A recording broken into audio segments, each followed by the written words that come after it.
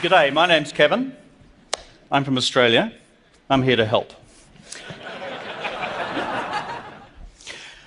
Tonight, I want to talk about a tale of two cities.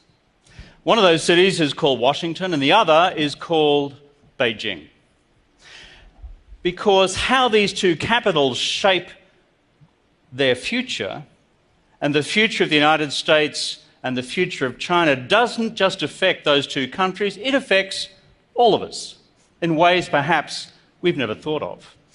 The air we breathe, the water we drink, the fish we eat, the quality of our oceans, the languages we speak in the future, the jobs we have, the political systems we choose, and of course the great questions of war and peace. You see that bloke? He's French. His name's Napoleon. A couple of hundred years ago, he made this extraordinary projection. China is a sleeping lion, and when she awakes, the world will shake. Napoleon got a few things wrong. He got this one absolutely right, because China is today not just woken up. China has stood up and China is on the march, and the question for us all is where will China go and how do we engage this giant of the 21st century? If you start looking at the numbers, they start to confront you in a big way. It's projected that China will become, by whichever measure, PPP, market exchange rates, the largest economy in the world over the course of the decade ahead. They're already the largest trading nation, already the largest exporting nation, already the largest manufacturing nation, and they're also the biggest emitters of carbon in the world. America comes second. So, if China does become the world's largest economy, think about this. It'll be the first time since this guy was on the throne of England, George III, not a good friend of Napoleon's, that in the world we will have as the largest economy a non-English speaking country, a non-Western country, a non-liberal democratic country. And if you don't think that's going to affect the way in which the world happens in the future, then personally I think you've been smoking something. And it doesn't mean you're from Colorado. So in short, the question we have tonight is how do we understand this mega change, which I believe to be the biggest change for the first half of the 21st century? It'll affect so many things. It will go to the absolute core. It's happening quietly. It's happening persistently. It's happening in some senses under the radar as we are all preoccupied with what's going on in the Ukraine, what's going on in the Middle East, what's going on with ISIS, what's going on with ISIL, what's happening with the future of our economies. This is a slow and quiet revolution. And with a mega change comes also a mega challenge. And the mega challenge is this: can these two great countries, China and the United States, China, the Middle Kingdom, and the United States, 美国, which in Chinese, by the way, means the beautiful country. Think about that. That's the name that China has given this country for more than 100 years. Whether these two great civilizations, these two great countries, can in fact carve out a common future for themselves and for the world. In short, can we carve out a future which is peaceful and mutually prosperous, or are we looking at a great challenge of war or peace? And I have 15 minutes to work through war or peace, which is a little less time than they gave this guy to write a book called War and Peace. People ask me, why is it that a kid growing up in rural Australia got interested in learning Chinese? Well, there are two reasons for that. Here's the first of them. That's Betsy the cow. Now, Betsy the cow was one of a herd of dairy cattle that I grew up with on a farm in rural Australia. See those hands there? These are not built for farming. So very early on I discovered that in fact working in a farm was not designed for me, and China was a very safe remove from any career in Australian farm life. Here's the second reason. That's my mum. Anyone here ever listen to what their mum told them to do? Anyone ever do what their mum told them to do? I rarely did. But what my mum said to me was, one day she handed me a newspaper, a headline which said, "Here we have a huge change, and that change is China entering the United Nations." 1971. I had just turned 14 years of age, and she handed me this headline. And she said, "Understand this, learn this, because it's going to affect your future." So being a very good student of history, I decided that the best thing for me to do was, in fact, to go off and learn Chinese. The great thing about learning Chinese is that your Chinese teacher gives you a new name. And so they gave me this name, Ke, which means to overcome, or to conquer, and Wen. And that's the character for literature, or the arts. Ke Wen, conqueror of the classics. Any of you guys called Kevin? It's a major lift from being called Kevin to be called conqueror of the classics. I've been called Kevin all my life. Have you been called Kevin all your life? Would you prefer to be called conqueror of the classics? And so I went off after that and joined the Australian Foreign Service, but here is where pride, before pride, there always comes a fall.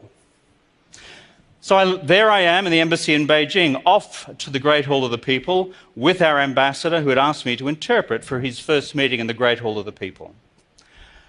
And so there was I. If you've been to a Chinese meeting, it's a giant horseshoe. At the end of the horseshoe are the really serious poobahs, and down the end of the horseshoe are the not-so-serious poobahs, the junior woodchucks like me. And so the ambassador began with this inelegant phrase. He said, "China and Australia are currently enjoying a relationship of unprecedented closeness." Now I thought to myself, that sounds clumsy. That sounds odd.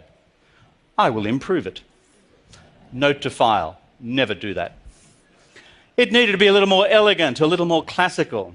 So I rendered it as follows. 澳中关系最近处于高潮关系. There was a big pause on the other side of the room. You could see the giant poobahs at the head of the horseshoe, the blood visibly draining from their face, and the junior woodchucks at the other end of the horseshoe engaged in peals of unrestrained laughter. Because when I rendered his sentence, Australia and China are enjoying a relationship of unprecedented closeness, in fact what I said was that Australia and China were now experiencing fantastic orgasm.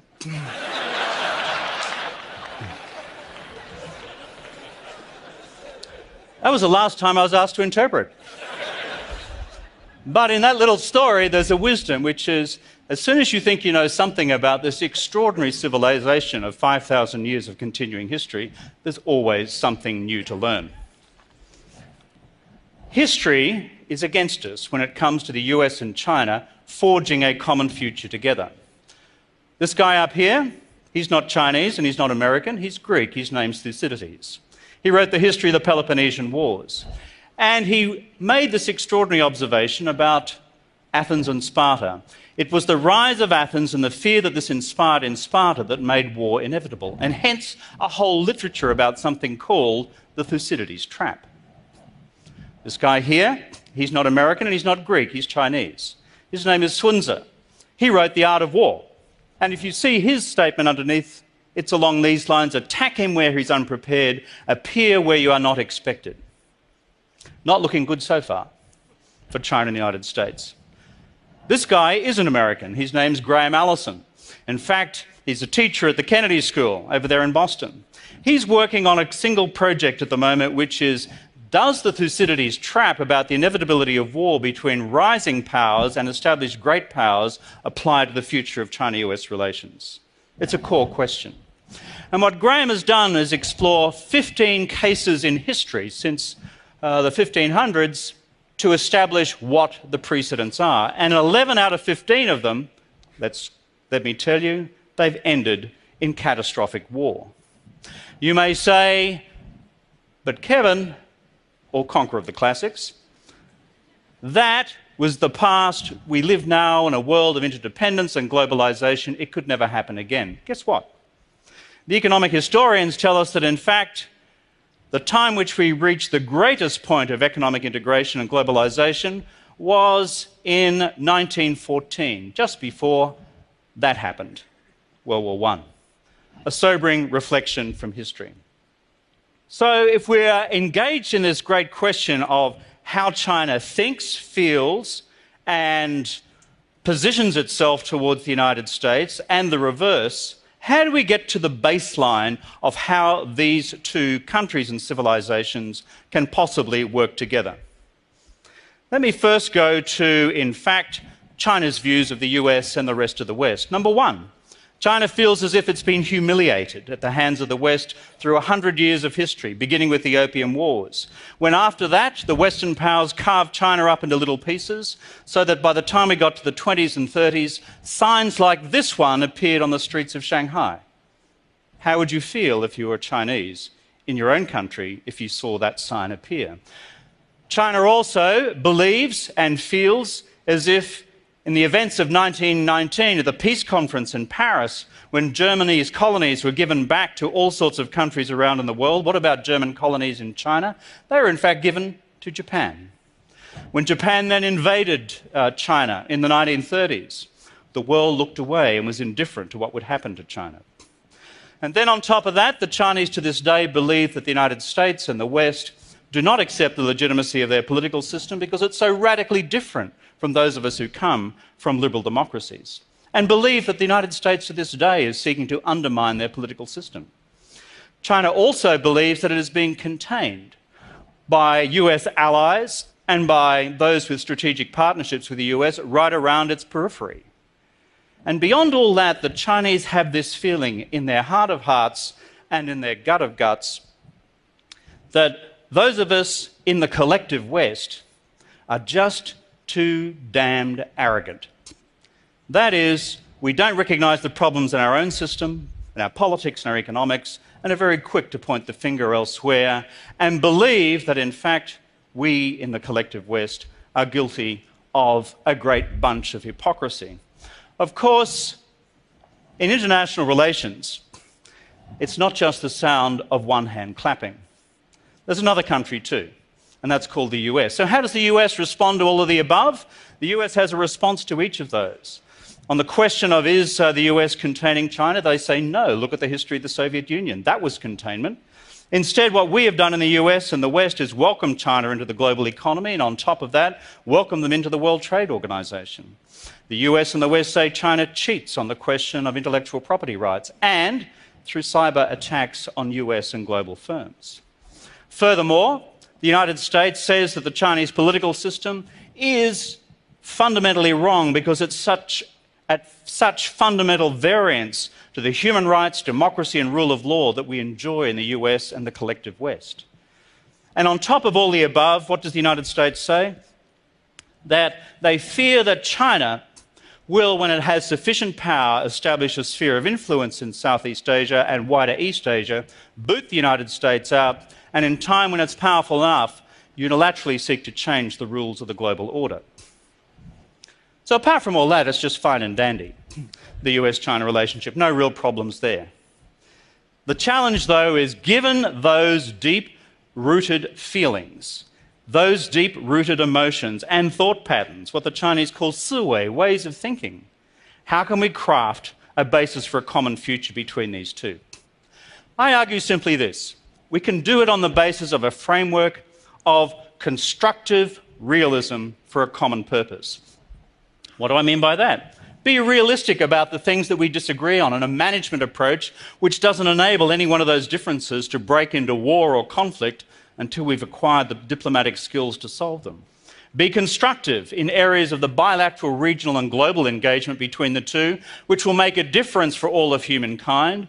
Build a regional institution capable of cooperation in Asia, an Asia-Pacific community, and worldwide. Act further, like you've begun to do at the end of last year, by striking out against climate change with hands joined together rather than fists apart. Of course, all that happens if you've got a common mechanism and political will to achieve the above. These things are deliverable. But the question is, are they deliverable alone? This is what our head tells us we need to do, but what about our heart? I have a little experience in the question back home of how you try to bring together two peoples who frankly haven't had a whole lot in common in the past. And that's when I apologised to Australia's Indigenous peoples.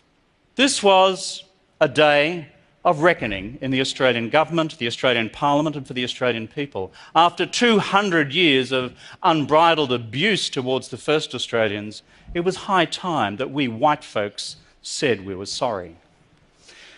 The important thing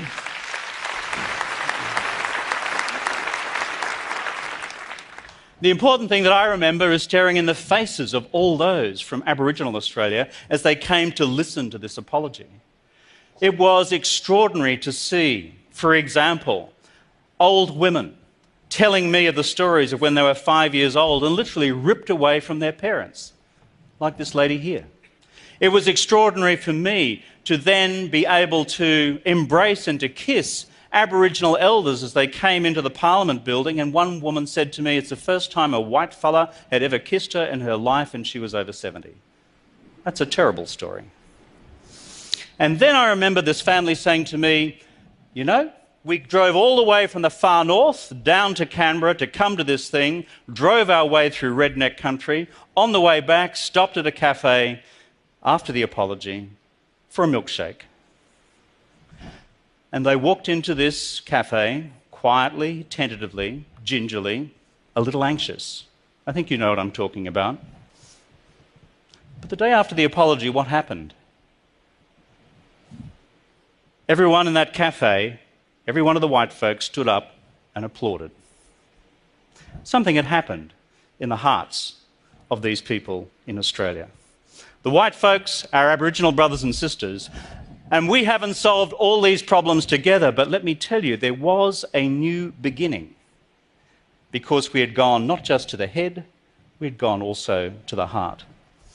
So where does that conclude in terms of the great question that we've been asked to address this evening, which is the future of US-China relations?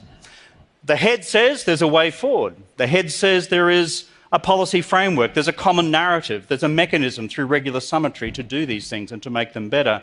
But the heart must also find a way to reimagine the possibilities of the America-China relationship and the possibilities of China's future engagement in the world. Sometimes, folks, we just need to take a leap of faith, not quite knowing where we might land. In China, they now talk about the Chinese dream. In America, we're all familiar with the term the American dream. I think it's time across the world we were able to think also of something we might also call a dream for all humankind. A dream for all humankind. Because if we do that, we might just change the way that we think about each other. 人类梦. That's my challenge to America. That's my challenge to China. That's my challenge to all of us. But I think where there's a will and where there is imagination, we can turn this into a future driven by peace and prosperity and not once again repeat the tragedies of war. I thank you.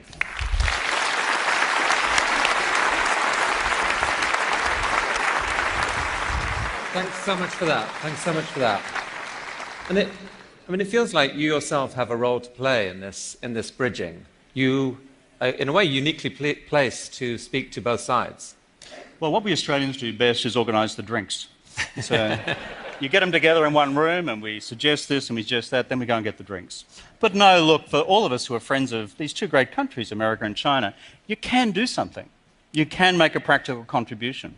And for all you good folks here, next time you meet someone from China, sit down and have a conversation. See what you can find out about where they come from and what they think. And my challenge to all our Chinese folks who are going to watch this TED Talk at some time is do the same. Two of us seeking to change the world can actually make a huge difference. Those of us up the middle, we can make a small contribution. Kevin, all power to you, my friend. Thank you. Thank you. Thank you, folks.